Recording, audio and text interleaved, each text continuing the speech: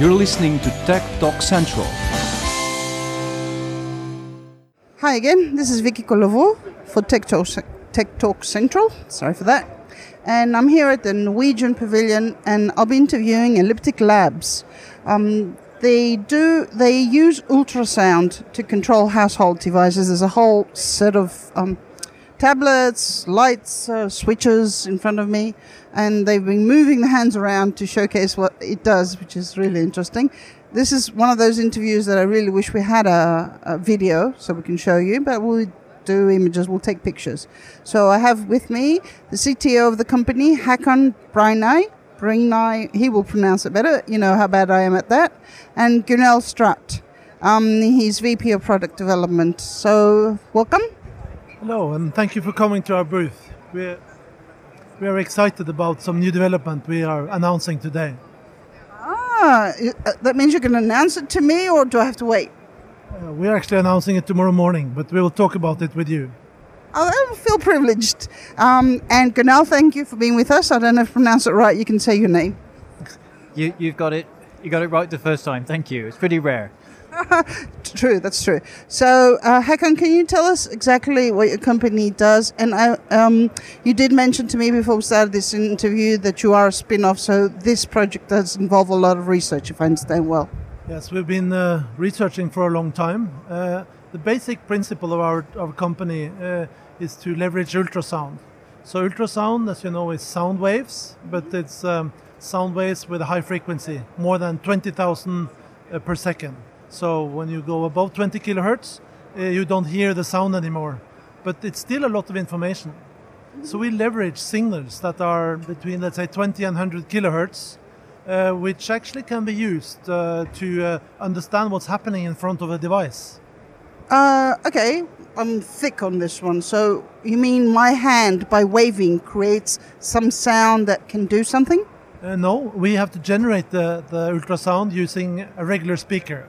So we use the speaker in your phone or in your tablet or in whatever device you have. We transmit ultrasound signals, and then as it comes out of the device and hits your hand, it bounces back and creates an echo. And these echoes are received by the device, and our software can understand what's happening in front of the phone by analyzing these echoes.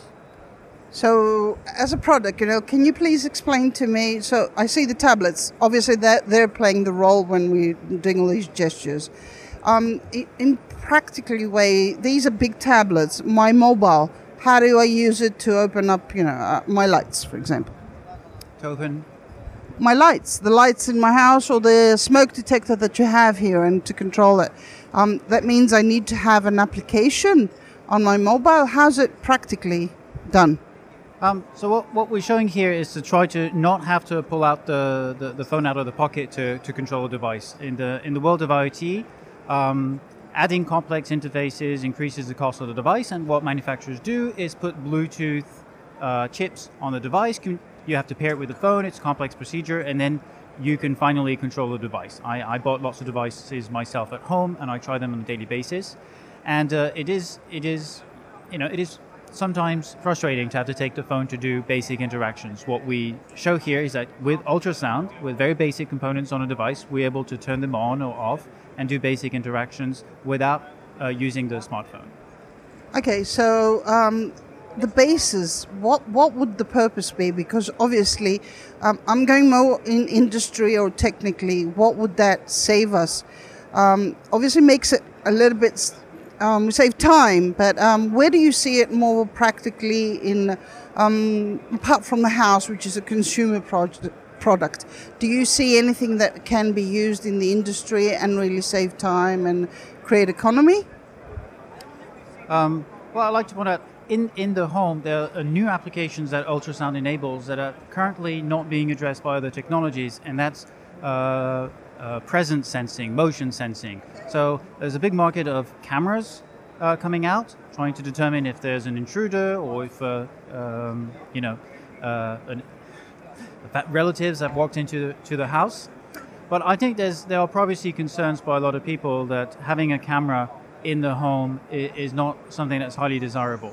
Ultrasound is great because it will detect motion of people. There's the market of the elderly, knowing that the elderly people are still moving around their house. Wouldn't it be comforting to know that our loved ones, as they move around their house and do their daily chores, that we would be alerted that everything's fine and dandy, and the day where, for example, we see no motion until 10 a.m., then we would act on it, and it would be something that is not intrusive at all. All it would do is send ultrasound waves in the room, and it could be integrated into any old appliance. It wouldn't be something that smells of surveillance. It could be their toaster, their television, their alarm clock on their desk, and it would make sure that everything's fine in the home.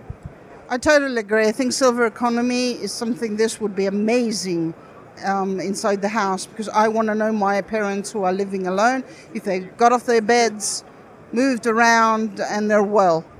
I think it's also very important to understand that it needs to be easy. It needs to be very easy to control these devices. They are sort of invading us. We have lots of electronics coming into our homes with this IoT revolution, and it must be easy to interact with them. It must be super simple, like with its flick of a hand. You should be able to master the device, turn on your super automatic environmental system, like an air conditioner or, let's say, a household appliance. You should be able to control it very easily. And we enable that by a very small piece of software that you can run on the appliance itself. Okay, I find it fascinating. I know you mentioned, although you've done research for many years, that this is something new that you're marketing. I mean, the marketing part is the new thing. And I see a lot of potential prospects in where this can go, and silver economy. And it's natural to us to move our hands and control stuff, right? Yes, it's very natural. And we have successfully deployed that for smartphones for some time. So our technology has found its way into smartphones, which will be launching this year. So we are now leveraging our experience from implementing on smartphones.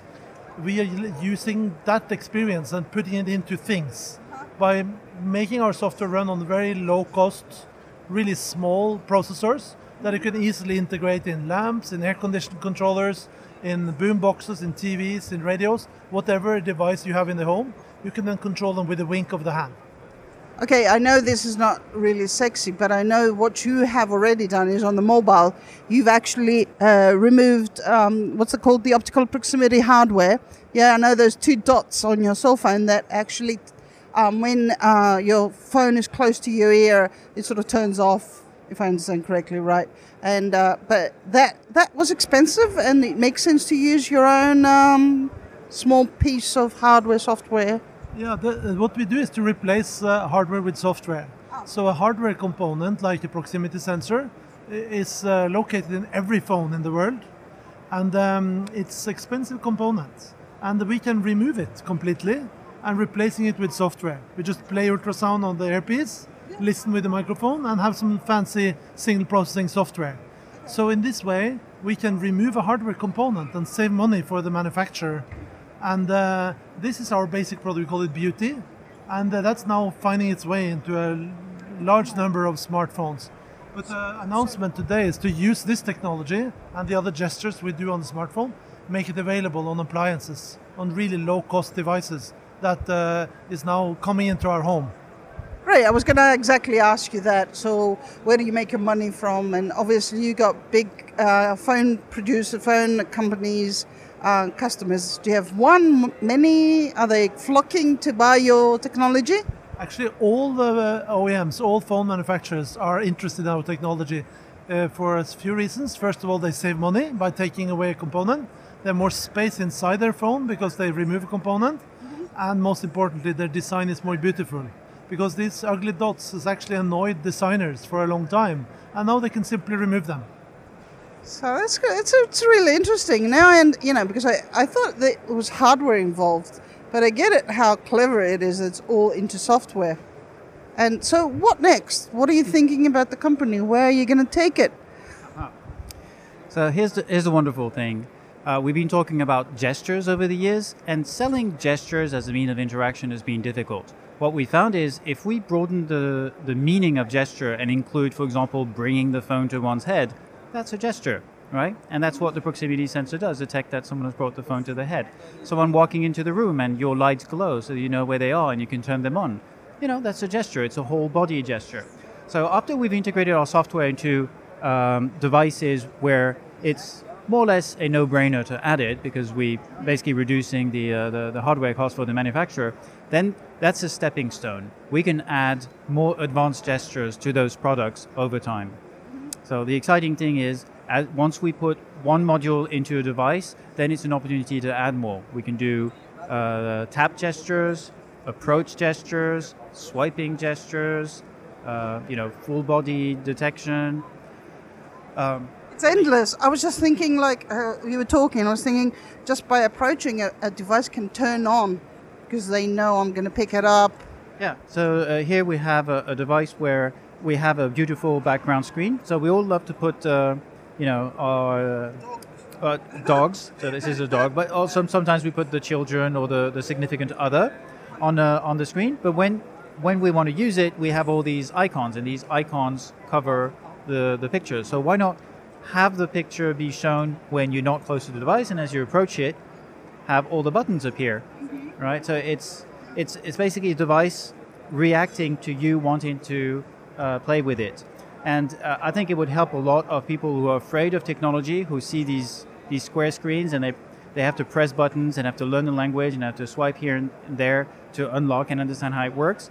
This idea that if you just approach your hand and the device reacts, I think that would make a lot of devices more appealing to those who have currently difficulties using them. Well, it reminds me of a whole different UX, completely different UX, UI.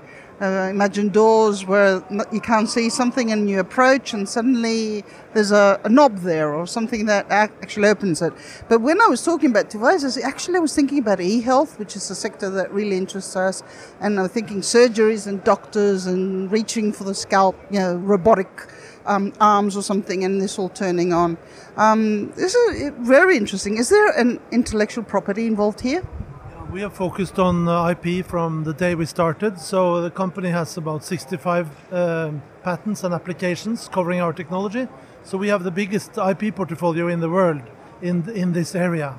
So we are depending on IP to make our customers feel good, that they can actually safely deploy our technology without getting into trouble. So we are focused on IP, and that's also a way of thinking about development, that we need to develop something new. Okay, be honest. Has anybody offered to buy you? We generally don't comment on such questions, but we're not interested. We want to build this because we have something unique. So we want to get into products, and we are this year already getting into millions of smartphones with our basic technology. And the big thing we see that we will launch tomorrow, and you will report from it, is that this technology now is being made available into any appliance with a very simple software that can run on the processor you already have in the appliance. Okay, honestly, I'm impressed. I do a lot of interviews. Most things are common, but to be honest, this is fascinating. I find it. So are you only based in Norway? Are you in other countries? Do you plan to open up? 2 years ago, we opened offices in California. So we have a beautiful office in downtown San Francisco. That's where I reside. We also opened a field office in Shanghai and have a field applications engineer. Moving forward, we will establish a presence in any market that will be adopting the technology. So wherever there are manufacturers adopting our technology, we'll set up a field office. Obviously, this might be a little bit dumb question, but honestly, because it's software, do you have provision to avoid, theft? Somebody might steal your software. Suddenly I thought Chinese, but I'm sorry, I did that. Do you have protection that doesn't happen? Because it's software, it's not hardware. Our software runs on an embedded DSP, so it's not like an app This is embedded really deep into the device, Still. so it makes it much harder to move it. But still, we do deploy several techniques to avoid the protection. But that's of course something we don't talk about. But we are not afraid of this issue. We are aware of the problem, but we are basically handling this issue in a professional way. That's great. So my very last question. Tell me one area or some subject they asked you to deploy your software that was really strange or you never ever thought about. Somebody came, I don't know, this is the first day obviously, but someone might have come to you and said, this is great, I want to put it on that you never thought about. Who wants to go first? Yeah. Okay. Well, there's one use case that I thought was rather peculiar, but that's probably because it's probably going to show my age. But there was great interest in doing ranging for selfies. That you would hold the phone at arm's length, and it would automatically determine the distance to your head and adjust all the autofocus and adjust the flashlight so you could get a perfect selfie. Yeah. Well, I think what we're launching today with a very sort of embedded software that's easy to integrate, these applications can be made by many different engineers and designers with very low effort. So our technology is now being made available for the many applications within IoT, and that's really exciting. And we don't have to invent all the use cases ourselves. Our partners and customers will actually do it for us, and we just supply the basic user interface technology. And So Håkon is welcoming all strange things. He's open to seeing anything. we do, but we are a small company, so we depend on some way to reach the market. So we actually mostly focus on our first customers, the OEMs, the mobile phone manufacturers, because they are making IoT devices. So from the major vendors, you see TVs, speaker systems, you see home routers, you see many type of appliances, because they want to sell more than just a phone. They want to sell appliances, and they are our first customers. Okay, this was interesting. Can you give me the websites where they can find you? www.ellipticlabs.com. Okay, because we might have a lot of interested partners. This was a really interesting conversation, and we will be following up with you. Thank you for being with us. Thank you very much for coming. Thank you, Vicky, and you should visit Norway. Oh, yes, I should. Anyway, so this was Vicky Kollevou from Barcelona. That has nothing to do with Norway, especially in temperature, right? So I was speaking with Håkon Breini and Gunnel Strutt from Elliptic Labs.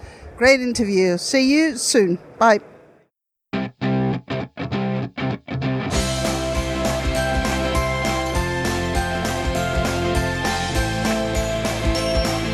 You're listening to Tech Talk Central.